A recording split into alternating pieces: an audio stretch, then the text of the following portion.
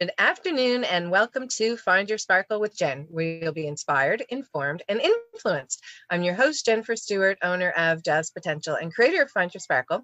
And today I am super excited to have with me my new friend, Rachel Cooley, who's the CEO and founder of Zimi Wellness Center and Indigenous Sovereignty. And let me tell you, Rachel has so many incredible attributes and, oh my gosh, accomplishments in her life.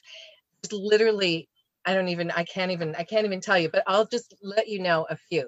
So she's a traditional native healer that also uses other healing modalities, an herbalist, oh my goodness, vibrational sound therapist, certified practitioner as a vibrational sound. Oh my goodness, the list, body code practitioner, motion code practitioner, the list goes on and on. And today we're going to find out more about her and what makes her her and all of the amazing things that she's gone through.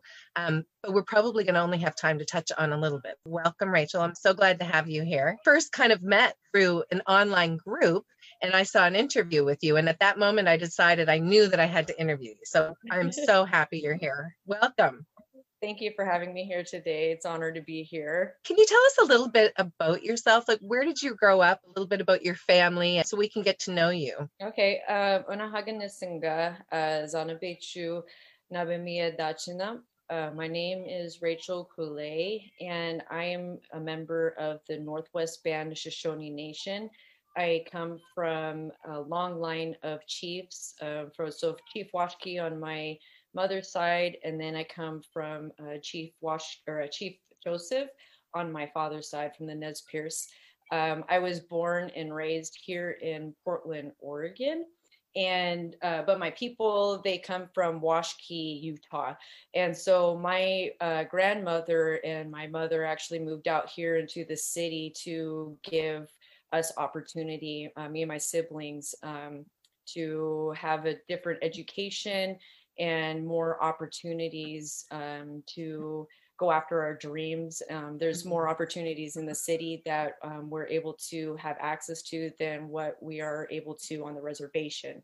So I was very fortunate on that aspect to be able to be raised in the city. And growing up, my mom, she worked at Oregon Ballet Theater when I was about 2 years old. And so she would actually take me to ballet or to work with her. And the school director, Ide, she would take me by the hand and she would just take me around to classes all the time. And I would just sit there quietly and just watch her teach class and watch all of the dancers in ballet. And then she would take me to company class. And so then I'd actually get to go and sit and watch the company of Oregon Ballet Theater rehearse and take class and, really work hard. And so then by the age of 3 was when you were actually able to be enrolled into ballet at Oregon Ballet Theater. And awesome. So what I remember when I turned 3 years old, Haide, she looked at me and she goes, do you want to go into ballet? And I was like, yes, I want to be in there. And so she took me by the hand and she threw me into ballet class, and I became like one of the next protege types that was raised from little baby. And wow. By the time I was 8 years old, I had worked so hard that I received my first merit scholarship. And that was huge for me because ballet, the tuition is very expensive. And yes. my family didn't have that much money. And so I knew there was like this internal gut instinct that I was just like, I just had to have this scholarship in order to be able to dance. I just knew, I didn't know my parents' financial situations, but I know now that they really did rely on that scholarship that I got to provide me throughout my training, because it was thousands of dollars. And then you want to add point shoes on top of that. And, that's about $100 pair of point shoes. I'd go through point shoes about 4 to 6 pairs a month. Oh my golly. Holy cow. Yes. So by the Wow. time I was 10 years old, I was I was in a private school. And so I'd be in school from 7:30 to 2:30. Then I would get in the car.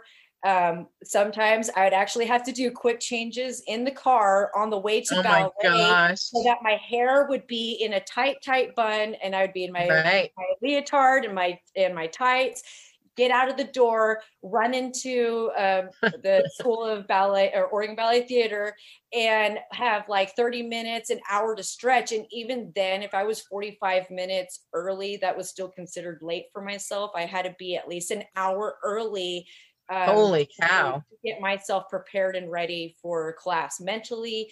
I had to be stretched. I had to be warmed Right. up. Um, Wow. then I would start about 3:30, 4 o'clock, and then I would be in the studio until about 9 o'clock at night. And that was at 10 years old. So Oh my gosh. that was my life was school, go to ballet, Dance. and Yeah. I would dance. And so we were trained in, it wasn't just ballet I was trained in. So I was also trained in flamenco. So I started dancing Nice. flamenco when I was 8 years That's old. fun. Then we did Russian character. Then there was also tap dancing, jazz, modern dancing, hip hop. Nice. So I was trained Everything. in everything. Everything.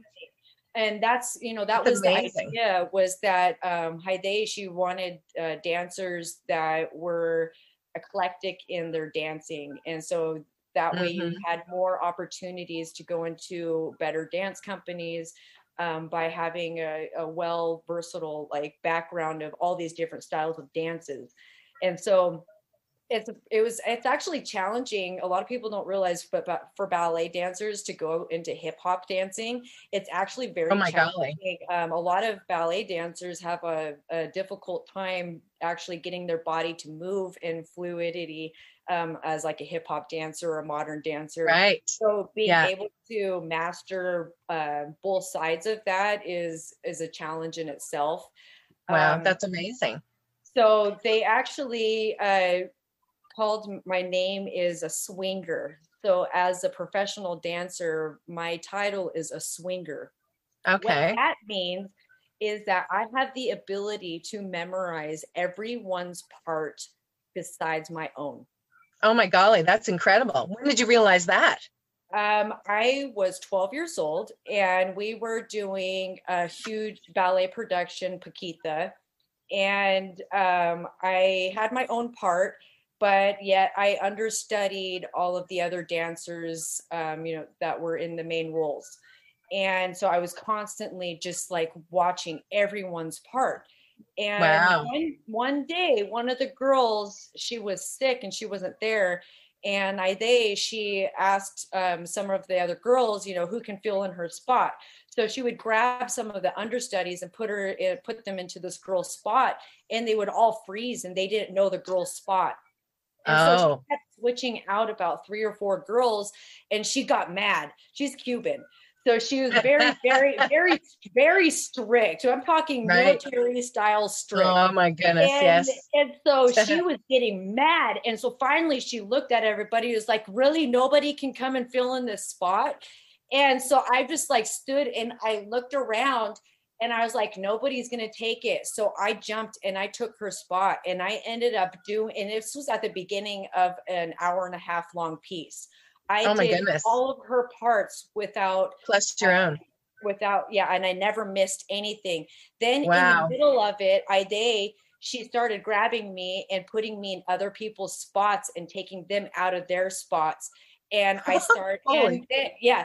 So then I was like, she was literally moving me around in different spots to prove and show everyone that I knew everybody's spot.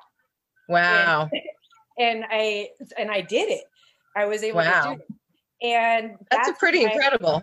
it is, but that's when I realized that I just had A I guess gift. a gift of like even a Yeah. more gift of memorizing and the ability to know everything and what was going on around me. And which now, as I got older into companies, that plays a huge role into being able to do choreography, because being Oh my able to gosh. actually know and see all of those parts as a choreographer, being able to have that gift when I was younger, now it plays where I can actually do choreography, not on just one person or two people. I can actually set it on, a group of people, and being able to see what each person is doing individually. But hadn't I been able to know that, I wouldn't be able to really see that in a different level in a way.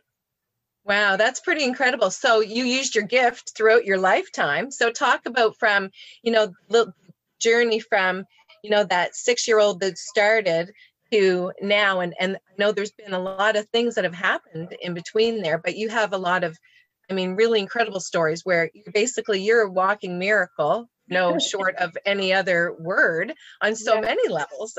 Just, your talents alone are miraculous. You've had an interesting journey with cancer. And I know that there's so many people who are impacted. And if you're not impacted yourself, I don't know that there's anyone that I can think of who doesn't know someone who's had cancer and been impacted by cancer. So you've got a really incredible story. And we're going to go to a break in a minute. Before we go to break, can you give us kind of a like Reader's Digest? So when we're on the break, people are going to be absorbing what you said so they can prepare to come back and hear the rest of your story on that. You know what I mean? Because people are going to be sitting there, people are going to sit there and shake their head because they're not going to think they're hearing properly. Well, okay. You said 6 years old, and 6 years old, I was diagnosed with cancer, and the doctors had no clue what kind of cancer I had. I had a tumor that was in the center of my chest, and it basically looked like a third boob in the middle of your chest. And it stuck out pretty big, but then at the same time, I had to sleep propped up. I couldn't sleep laying down. If I laid down, it felt like I had like a 300, 400 pound person sitting on top of me. Oh my goodness. So now as I go older, I understand even more the trauma and things with cancer. And with this specific cancer, and what caused it was heartache. During that time, my aunt was very verbally abusive to me. And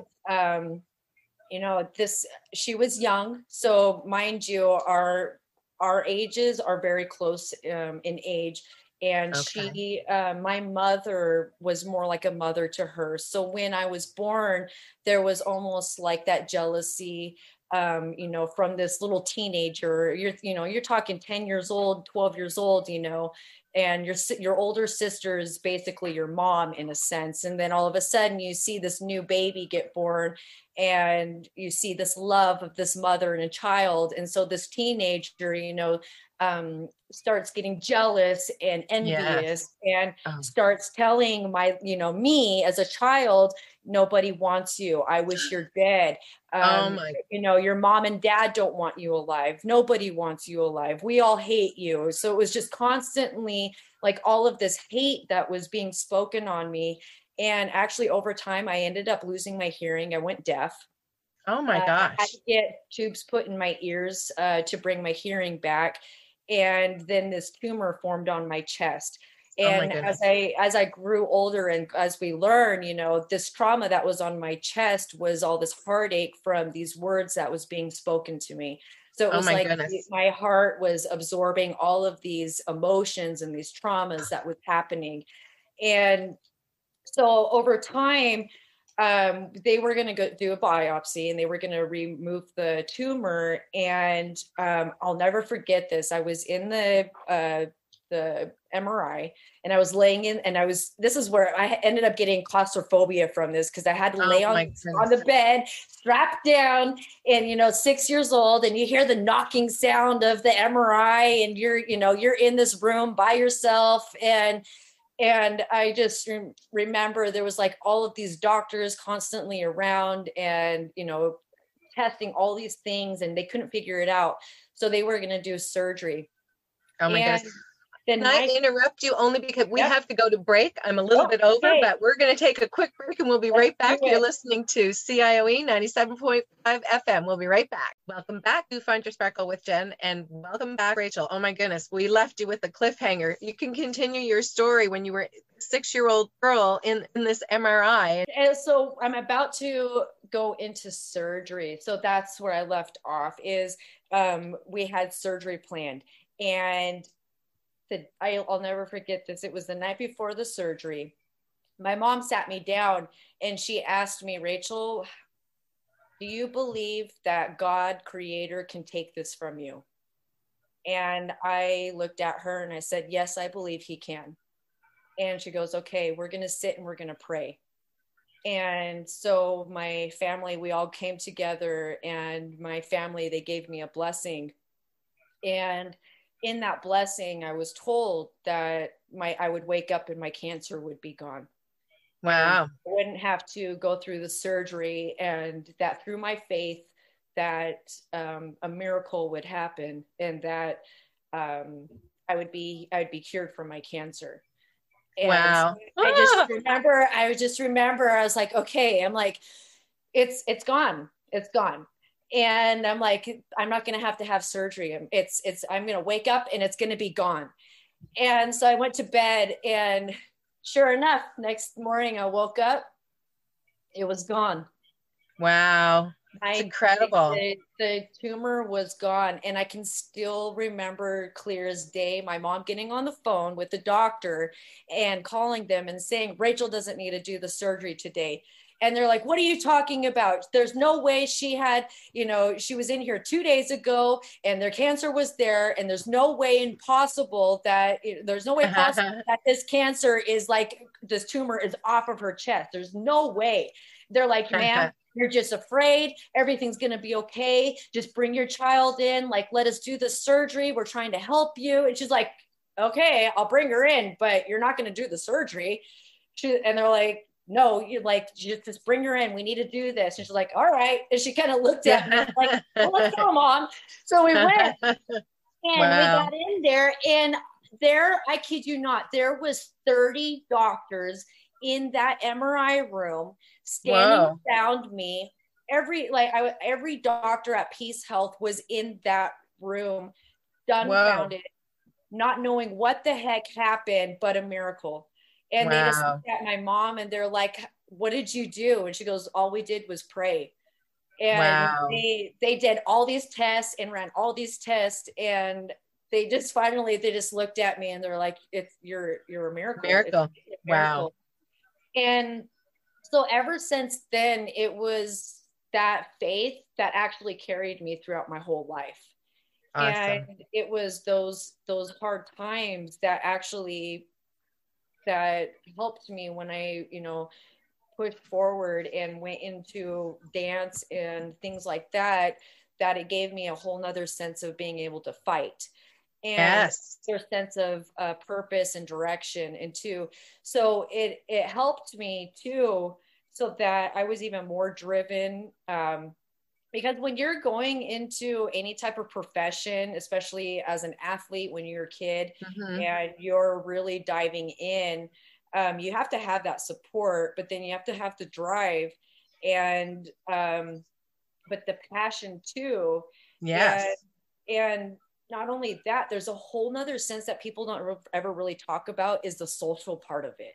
So there's a whole nother social part of it. So you have a challenge of, do you want to be in with the popular people, or do you like go and hang out and go party? Or do you want to dive your nose into the book and have your 4.0 so that you can have your scholarships, and so that you can do all of these things? And so it was, there was a lot of battles that I would go through as a kid that ended up pushing me through those things. So by the time I was actually in 7th grade, I went into public school system for the first time. And so I had no idea what sex was. I had no idea what alcohol and drugs were or anything like that. Oh, wow. my mom Yeah. didn't have me in sex education classes. And so I didn't even know what I didn't know what any of that was. And so that was the first time I ever had a boyfriend, was in 7th grade. And he kept wanting to have sex with, for 8th grade. He kept having want to have sex with me. And I didn't even know what this was. So I just kept saying no. And so I was in the Nutcracker for Oregon Valley Theater many, many years. And it was around that time. And I was supposed to have my so-called friends come with me to watch me perform, but they ended up not going. So I ended up having my mom drop me off at their house afterwards. And it ended up that they ended up roofing me, Oh my no. girlfriends, and they ended up taking me down the street to one of our kids, the boys' house. And I ended up getting raped by 3 boys that Oh night. my God. And I actually don't remember it. I only remember part of it. I just remember hiding in the closet and then getting ripped out of the closet and then thrown backwards. And after that, I don't remember anything but waking up the next morning at my friend's house. But as time went on, my mom, she ended up pulling me out of school and homeschooling me. And and then fast forward into 9th grade, I figured, okay, I'll try to go to high school. And I ended up having flashbacks and started remembering the rape. Oh my Because golly. the guy that did it was there at school. So I'd pass him in school. And so then all of a sudden I started having these flashbacks and I Wow. started blacking out and all these things started happening. Oh my So then gosh. I actually started going to therapy. So I actually went and saw a therapist and she was helping me through, I was actually doing more art therapy and then inner child work. Good. So Yeah, that helps. dealing with the inner child and all of Mhm. that. So that was really good working through all of that. And then, so that was its challenge in itself. So then that actually splayed my hips and it changed the functions of my body. Oh And so wow. I actually lost muscle strength in ballet. And so it Oh was my like after goodness. that happened, it damaged my my pelvis. So then fast forward going to 18, I ended up getting pelvic cancer. So Wow. you have all of these energies Wow. of these things and these traumas that end up storing and lodging, and then it Yeah. ended up, then from that trauma, then I kept getting pelvic injuries. And so it was like this energy that was absorbed in the Yeah. uterine was just attracting all of these physical injuries. So then by the time I was 17, um, I was so depressed and suicidal because of everything. I had started drinking alcohol. And so my change in direction with dance Right. was not as clear because I was hurting. And Yes. then Heide, she ended up selling the whole change of direction of Oregon Valley Theater shifted. We had a new company director that came in, a new school director that came in. And so it was like everybody that I had known and grown up with just all of a sudden drastically changed on me too. And Wow. they ended up bringing, they came from San Francisco Ballet. They brought up their own dancers, put those dancers into the pre-company where I was at. Oh. And they put those of us that were in that pre-company and put us into a new made up level and were Oh. training us in Balanchine, but I was trained in all 4 types of ballet. And so Balanchine is more of your robotics. I call it the robotic style dancing where everybody looks the same and there's no expression whatsoever. Right. I have to Yeah. express myself. So I ended up not wanting to dance anymore. And instead of saying that I wanted to choose a different dance company and go somewhere else, I decided I just completely wanted to quit dancing altogether. And my mom looked at me and she goes, well, if you're really real, I want to watch you throw your point shoes in the trash. Well, I was so Mhm. angry at that moment. I was like, fine, I'm done. And I grabbed my point shoes and I threw them in the trash can. And the moment I threw it in the trash can, I had this like internal feeling like I just screwed up. Like I just made a Mm. big mistake Oh my by gosh. throwing my talent into the trash like that instead of going other ways of being able to, handle the situation, I chose anger and all of this hurt. And I was like, I'm done. 3 days later, I was in a car accident and I had a 360 spinal cord hyperextension. So I was basically, went through, I was going through a light and I was going to stop at the light to go to the gas station. It was turning yellow and it was raining and there was a truck right behind me. So I figured if I went through the light and then turned into the gas station after the light, it would give enough time for the guy to stop at the light. He followed me through the light, and I went into the gas station. He T-boned the back end of my car, and I was in a sports car, and it spun me into the gas station. And luckily, the seatbelt did not catch, or I would have broken my ribs across my chest. Oh my goodness! But oh my goodness! So flexible, I flipped around. So there we go. Holy moly. So I hate to do this, but we are out of time right now. But the good news is after this broadcast, we're going to have a bonus segment on my podcast. So I just want to thank you for being here so much. It's been an absolute honor, and we'll see you in a moment. And everyone else, remember to go out and do something that makes you sparkle today and every day. You're listening to CIOE 97.5 FM. We'll catch you next time, friends. Bye for now. Welcome to the bonus section of Find Your Sparkle with Jen. And Rachel is here to continue some of her amazing, miraculous story from being a dancer and being diagnosed with cancer and healing herself and having been traumatized by rape as a teenager. And oh my goodness. So we left off right around that time where you were talking about all of the things that were happening to you around that time and being deserted and being diagnosed again with a second bout of cancer at 17.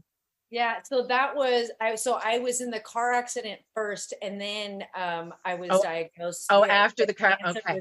It was after. So it kind of felt like it was just like this domino effect of things that just started happening. Like after I threw my point shoes in the trash. 3 days later, I get in this car accident, and then it was like literally everything. It was like I felt like God was like, "Oh, I gave you this talent, and you're just gonna throw it away just like that." And he's like, "Okay, now you're gonna have to work harder to get it back if you really want this. But now you're gonna appreciate it in different levels." But not only that, being able to go through this journey. I understand what other people go through. I have compassion of different bodies and traumas that, we go through. Being young, a lot of people, especially as a physical therapist, I have so many older people that come to me and they're like, "Oh, well, you don't know what this feels like, or you don't know what this is, or, how would you know? You've never experienced this." And I'm like, well, actually, yes, I was, crawling at one point. I was in a wheelchair at one point. I tell them my story, and then they kind of look back and they're like, oh, okay. You do know what you're saying. So it helped me understand on a whole nother level, but then that's what opened me up into my wellness center that I started when I was 18 years old. So after my car accident, I started finding going to all these different therapies and things, and nothing was really working for me. And so my stubbornness was like, all right, well, I'm just going to go back into ballet class. I'll get over my ego and I'll go take the adult ballet class and go in there. And mind you, I could not feel my feet. There was a numbness on my feet. Wow. So trying to balance on one foot and feel the ground was very difficult for me. And I lost my flexibility. So it was basically, I went from being flexible gimbo, like Circus Soleil, where you'd be able to touch your head on your butt. I used to be that flexible, pretzel, to barely being able to pull my head, look down at my feet, and all of a sudden nerve pain shooting down my whole entire spine, my body, oh my gosh, everything. And So I just decided, you know what, this is what my body is. Nobody can fix me. So I miss dancing. So I'll just go back to dance and just push my way through it and fight the battle. And over like a week period of time, there was a girl that had just moved from Boston, and she was watching me, and she approached me one day and she was like, I noticed you're really struggling with stuff. What's going on? And I was like, well, I was in this car accident and all these things. And she goes, well, have you ever heard of gyrotonic? And I remember I looked at her and I was like, gyro, what? And she goes, gyrotonic. And I was like, what is gyrotonic? And she started telling me, she's like, well, I'm a certified instructor. It's like along the lines of Pilates, yoga, Tai Chi, dance, and swimming all put together on a machine. And, you know, it's a pulley system, and it makes you feel like you're swimming and moving through water so you can increase your flexibility and your strength. And I was like, okay, sign me up. I'm like, I'll try this.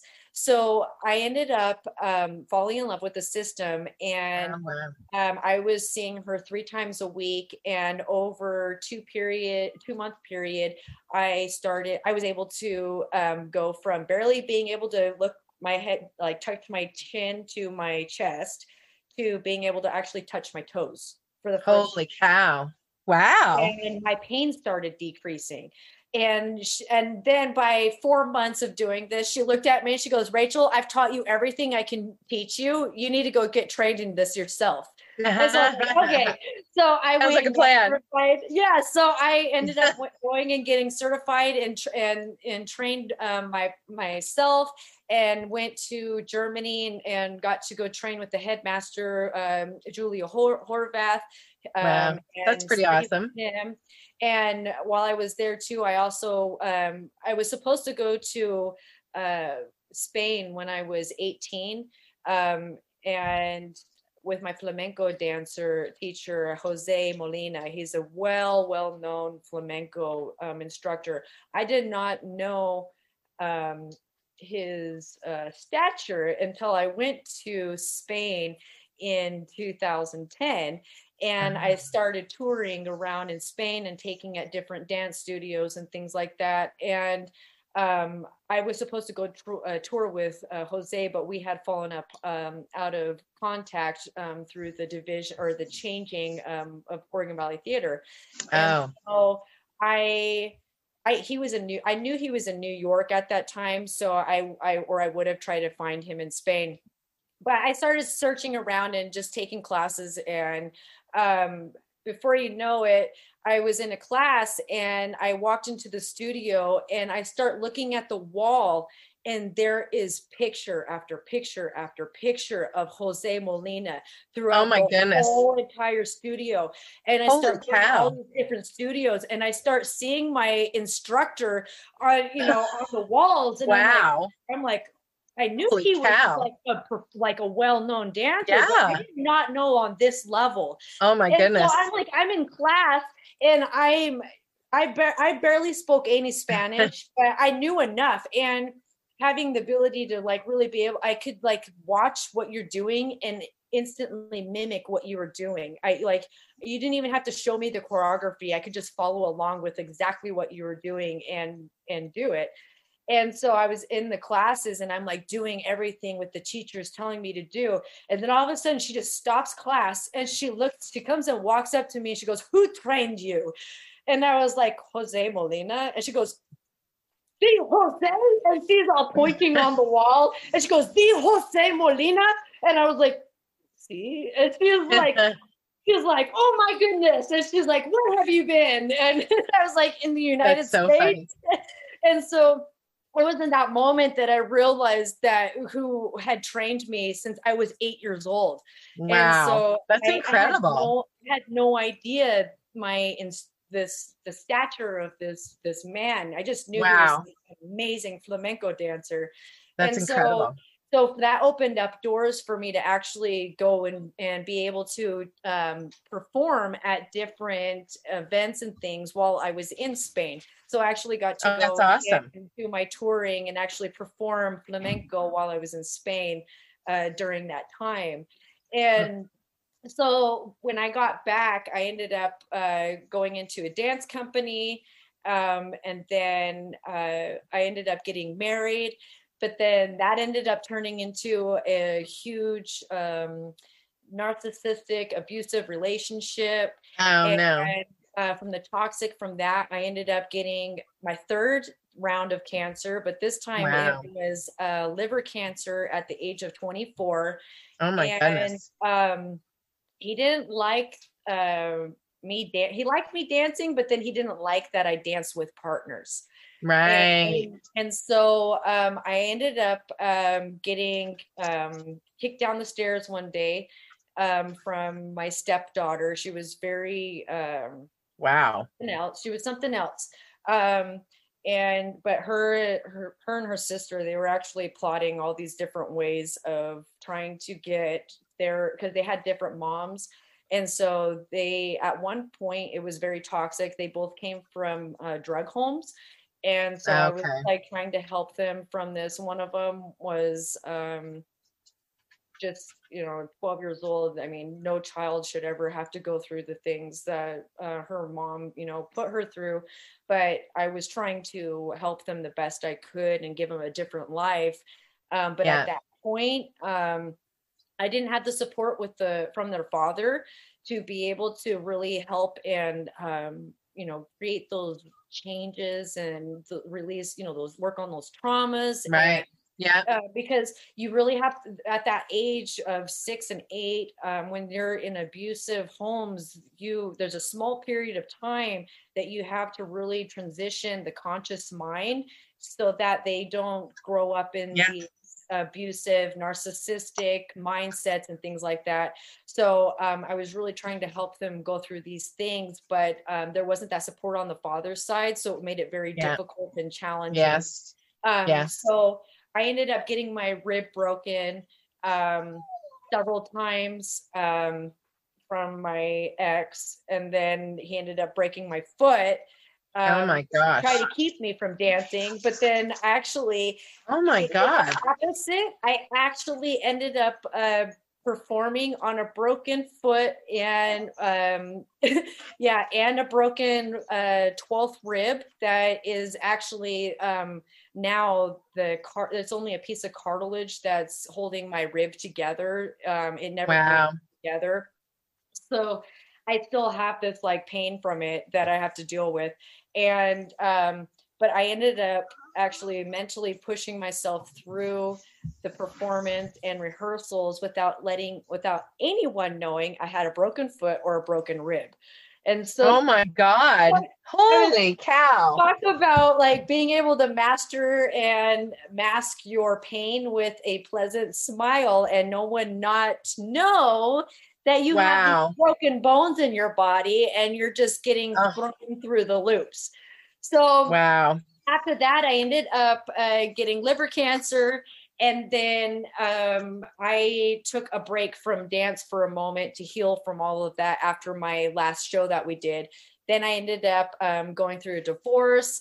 Before the divorce, I was pregnant with, so back in 2015, I was pregnant with triplets. And at 4 months, I miscarried my triplets. And oh my goodness. That was, wow. You want to talk about spiritual warfare and curses and things. Oh my goodness. That was actually what happened to me with my miscarriage, is that my ex, he actually cursed and wished my babies gone. And that's a whole nother podcast segment that we could talk about in itself. Oh my God. I'll just briefly like talk over that one, is that, in the Shoshone way and mine in the Native way, because he was also Native too. When you marry into two cultures together, if the man goes and lives with the woman and her family, he's supposed to adapt to that tribe. If the woman goes and lives with the man, then she's supposed to adapt to his tribe. Well, he came and lived with us, so he was supposed to be adapting to the Shoshone way, my way, but he was pushing the Navajo way on us. And so there was this constant conflict of my way versus your way and things like that and whatnot. Yeah. And he was your class A narcissist, and so it was always his way had to be the correct way, even if it meant losing babies. That it had to be his way or the highway. And we were hunting at that time, and it was we were fishing. And then in the Shoshone way, the women, we always handled blood and dressed the deer or fish and things like that. Navajo way, I was told, his way was that women aren't to look at blood, and if they see blood like that from an animal, you'll miscarry. And so he kept telling me that I was going to miscarry my babies because I kept watching my niece got the fish. And one day I was just looking down, and I wasn't even really looking at the blood. I was just daydreaming, and I was off in my own world, but my glance was down in that direction. And he looked at me and said, "It's your fault. I told you not to look at that blood, the babies. This is your fault." And then he started speaking in Navajo to me. And then I just saw this black cloud go around him. And then all of a sudden I just felt this energy and this pain in my stomach. And that night I lost my babies. And oh my gosh. So from there, I ended up having to start a brand new job 4 days after I miscarried. He called the Cry Me card. And so he quit his job. So then I ended up working so we didn't lose the home and pay the bills. So I should have been bedridden, but I went 4 days after. So this is in the summertime too. I didn't have AC. I was I was driving delivery. And so I was in the car all day long, 12 hours a day, 6 days a week, 7 days a week sometimes. And over time, I ended without the proper care and things, I ended up getting stage 4 cancer by the time 2017 came. And I was actually in Mexico on my last trip. It was I was planning to go home. I was getting ready to go back and meet Creator. And I was on my last trip in Mexico with my dad and my grandpa. And one night I was sitting there and I just kept getting attacked by all these entities. And they were putting all these different suicidal thoughts in my head of different ways to try to kill myself. And I just grabbed my head and I just kept telling my dad, make it stop, make it stop. And my dad came over and grabbed me like a little girl and just pulled me into his arms. And the moment he pulled me into his arms, I was no longer on this earth. I was in God's arms. I was in heaven. I had died.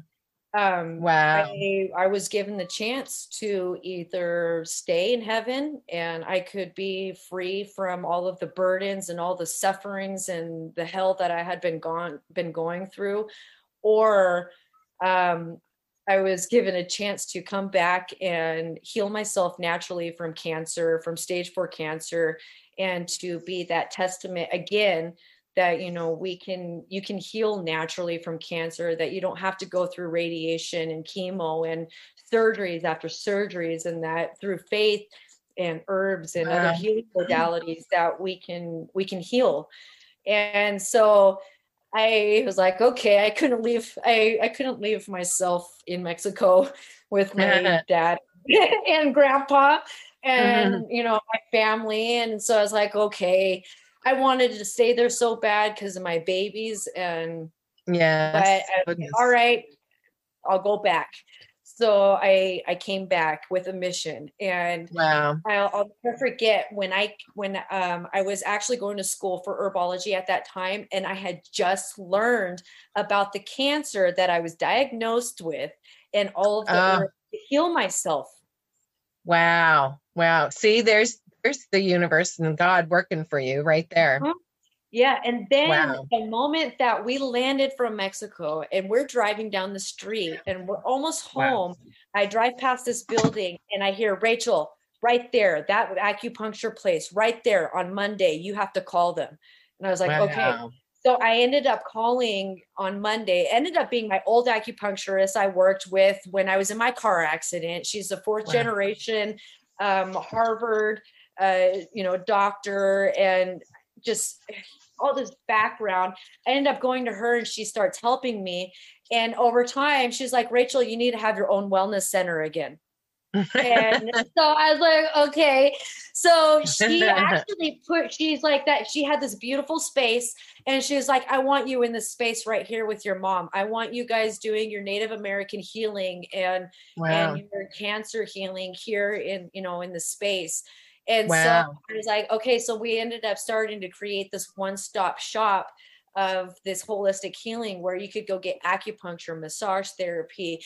There we have a naturopath. There's then you have vibration sound therapy. Then you have physical therapy. Then you have the herbalist, and then you have there's it's basically one-stop shop so that because what my thing was is going through cancer, I spent a lot more time driving to all my appointments scattered across Portland, Vancouver area than I did at the actual appointments. And so then I started like, you know what, we need a place where you can go to all these healing modalities in one place, one-stop shop. So you don't have to spend all this time driving from point A to point B to get all of your healing done. So I started working on this wellness center that had this like one-stop shop of what I needed when I was going through my, like the worst part of my cancer and things like that. So I started creating this center. So Zimi Wellness Center. So Zimi is Shoshone for North Star. So that true North Star that always stays there, that always shines in the sky. And that's awesome. Going back to the ancient, the holistic healing, the bringing those ancestors back, connecting yourself back to your true self and your true being and your highest self and the connection to creator and your ancestors and the land and having that healing within yourself and that's amazing. Helping others because the thing is a lot of people don't have the rein in their own hands of their healing.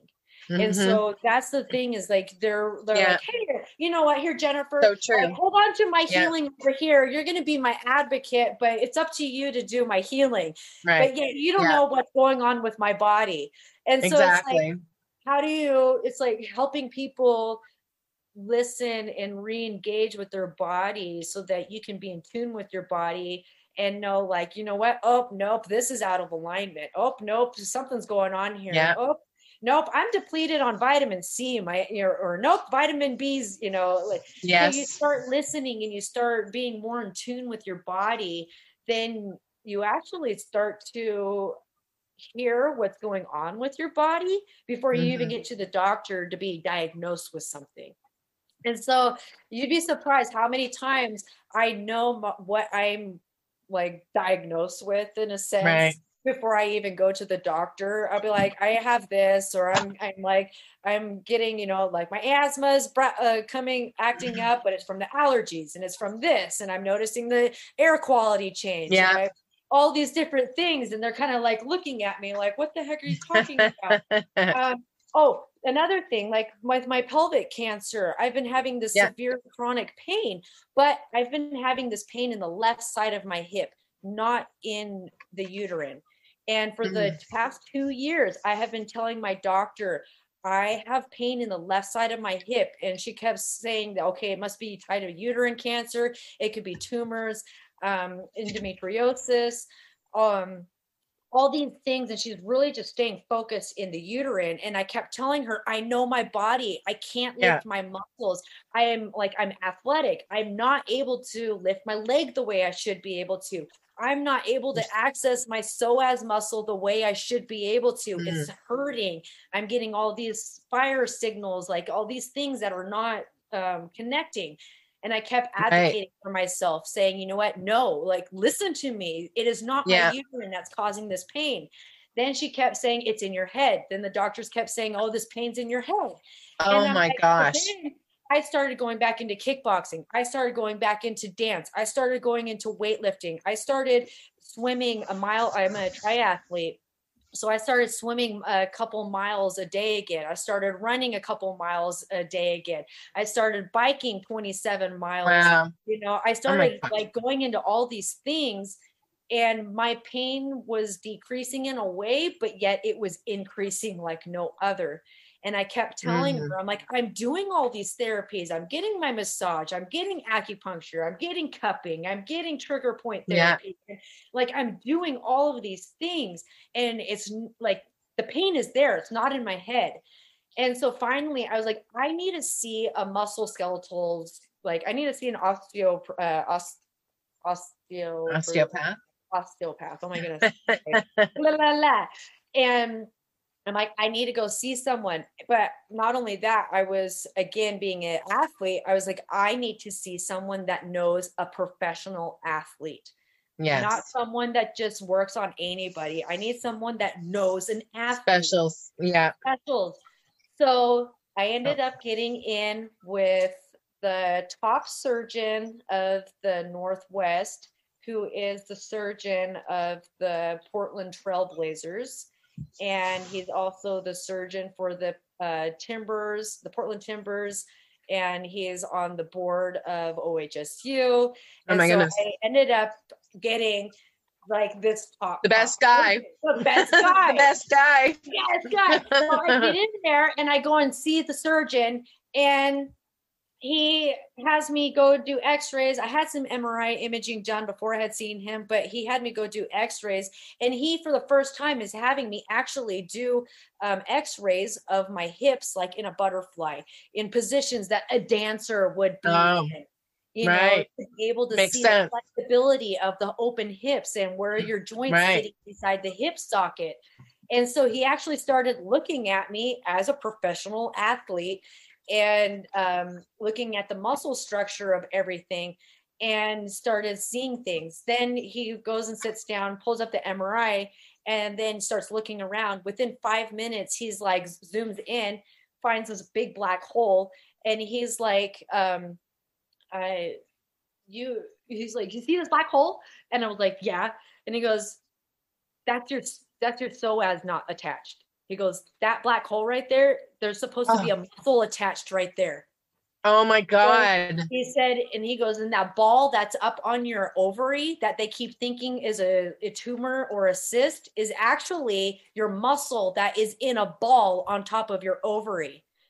Oh my And God. so he said, he goes, you have been walking around for the past 2 years with your psoas disattached. This Oh is my God. one of the most important muscles in the stomach that you need. I mean, this muscle helps lift your leg up and down so you can walk, so you can step, go up and down stairs, so you can Holy move, moly. so you can just anytime you use your stomach, you're using your psoas. Like, Wow. it's so important. And I kept going, Wow. I was back in dance and doing all these things. Then all of a sudden I just had this real realization that I had this, excuse my French, but I had this oh shit moment Yeah, of, yeah. of like, I was kickboxing. I should not have been doing that. I Oh, was yeah. running. I All the should stuff not you've have been been doing. doing that. I was Oh my weightlifting. I should goodness. not have been doing that. I was like, I was Wow. going down the list of all of these things, and I was like, I Holy should not cow. have been doing any of this. No wonder why I'm hurting like I am. So I end up going Yep. back to my doctor, and I go, okay, we found the problem. And she goes, okay, what is it? And I said, it is not uterine related. My psoas is not attached. It ripped. It completely tore. And I'll never forget, because she actually had one of the students in there that day Was there? that was with her. And at first, I wasn't going to let the student come in and listen to the whole conversation. But then I was like, you know what? That's a Actually, good let lesson. the student come in. Let the student come in and Yeah. listen to this one. Good lesson. Yeah. And so at the end of the whole conversation, my doctor looks at the nurse and goes, okay, lesson of the day with the uterine, don't always think that it's the pain in the pelvis is uterine. Like, don't keep the blinders on. Clearly, she was like, clearly, I thought it was uterine related, and this was muscle skeletal. And she's been telling me this for 2 years, and I didn't listen. Well, and that's the other lesson, is to listen to the patient. Exactly. And put the ego aside, like, just Right? because Totally. you Ego's don't huge. know, Yeah. and put that ego aside. Instead of, you could actually get further along in your practice by listening to a person that actually knows their body, Yeah. especially athletes. I mean, and a ballet dancer, we're trained to know how to move every part of our body as a mechanic machine. Right. We are trained to access every single muscle and tendon and ligament to be able to move the body in such, smooth ways and be so flexible. And it's like, you have to be able to know where these things are. So, when any little thing is out of alignment, you feel it. Yes. So any Totally. little alignment, so this whole thing, with my hip, it's affecting my knee, it's affecting my feet, it's affecting my hip, it's affecting my shoulder. Your Like, stomach this muscles, whole, your whole yeah, everything. it twists Wow. everything up. And so I'm actually, now waiting for my surgery, to go and get this muscle sewn back Oh my together after 2 goodness. years of going through this pain that has been in my head. Goodness. It's a really clear message for everyone to take charge of your own health and wellness. And I mean, I'm all for preventative rather than Yes. reactive, right? So Right. just, and no, like, well, I'll tell you a little bit about me. I broke my back and was basically told I would never have any sports, never have kids, and I would have a hunchback. And I was 19. It was very similar to you. And I was like, you know what? No, I don't think so. That's not me. And the specialist, it was like, yeah, well, you're just going to have to accept that you're not going to have the life that you thought you were going to have. And I'm like, no, not even close. So the power of what you can do for yourself is beyond anything. And because they have a doctor by their name and they're a specialist doesn't mean that they know everything, because they don't. Exactly. So, And take charge. so that's why I'm a big advocate for taking the rein in your hands and Yes. listening to your body Mm-hmm. and fighting, because there's been so many points where in my life where I could have been like and submitted in a sense, to what the doctors were telling me, and like, Totally. oh yeah, it's in my head, or I don't know my body.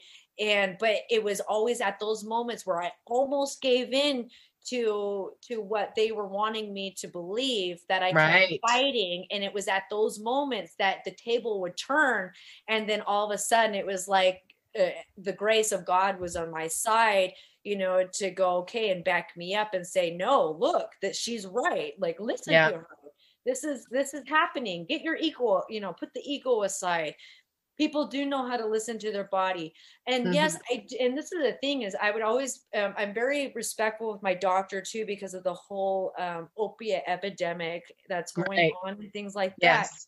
And so there's that whole thing. So there's a whole nother trust that I've Oh my had to goodness. build with my doctor on that side of things, where, when I first went into the doctor with my cancer, before my cancer, I was 120 pounds, roughly, all muscle. I had only maybe 6% fat. And, Holy. then all of a sudden I dropped down to 85 pounds. Oh, I was in stage 4 cancer, where you could literally see my bones, my face was sunk in, like you oh could my see, God. I saw it was disgusting. I have picture or a video of, you could see my heart literally pumping through my chest. I was so Wow. skinny, Oh my um, gosh. from the cancer, but they treated me as if I was a meth addict.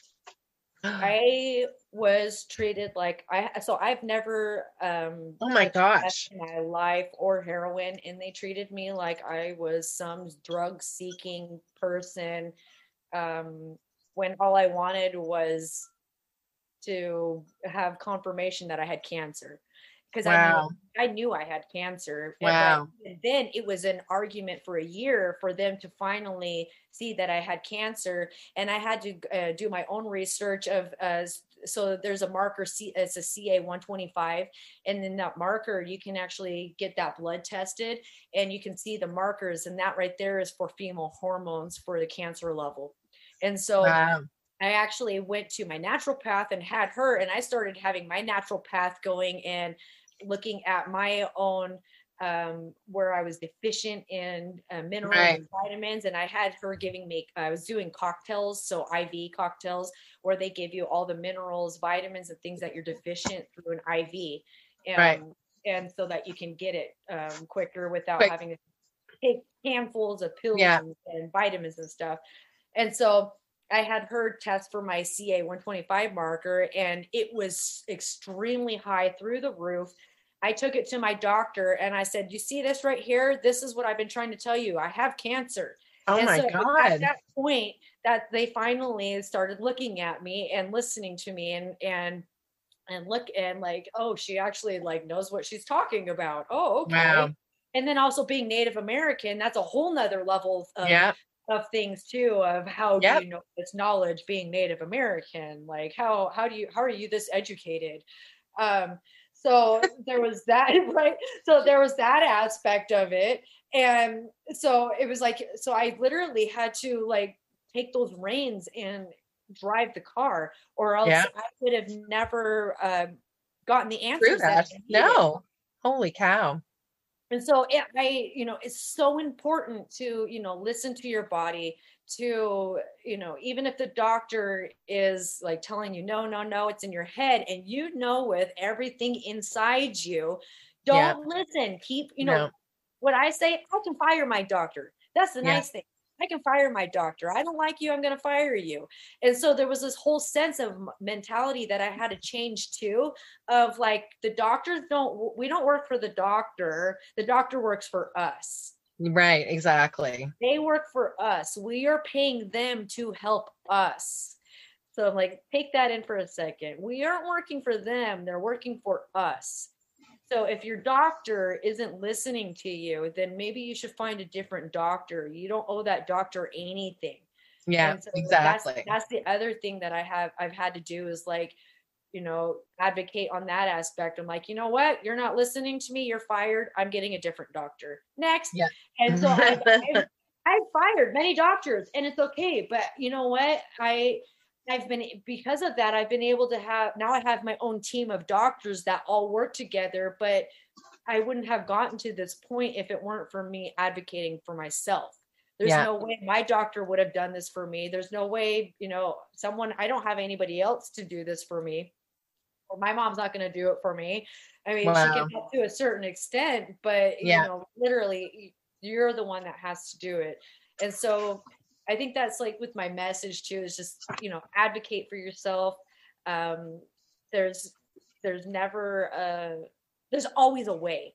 There's always a Right. way. There's always an answer. Everything is figure outable, as Marie Folio says. Everything is figure Yeah. outable. I love that. Yeah. And, Yeah. and just take that, listen to yourself and, Yeah. honor yourself and your life and your journey, and be the driver of your own car. Oh my gosh, absolutely. That's the best advice ever. I don't want to keep you any longer, but this has been absolutely fabulous. I'm going to, we'll chat for a minute after I stop the recording, but I thank you so much. This has just been fascinating. And I know that your story is certainly one that can inspire anyone. And really, I guess you nailed it. Message is take control, take reins and drive your own car and be your own advocate, and afraid to disagree with these professionals, right? They're human. And like you said, I mean, you know your body. So thank you again. And God bless you. We'll talk to you again soon. We'll see you in a minute. And remember to go out and do something that makes you sparkle today and every day, friends. We'll catch you next time on Find Your Sparkle with Jen. Bye for now.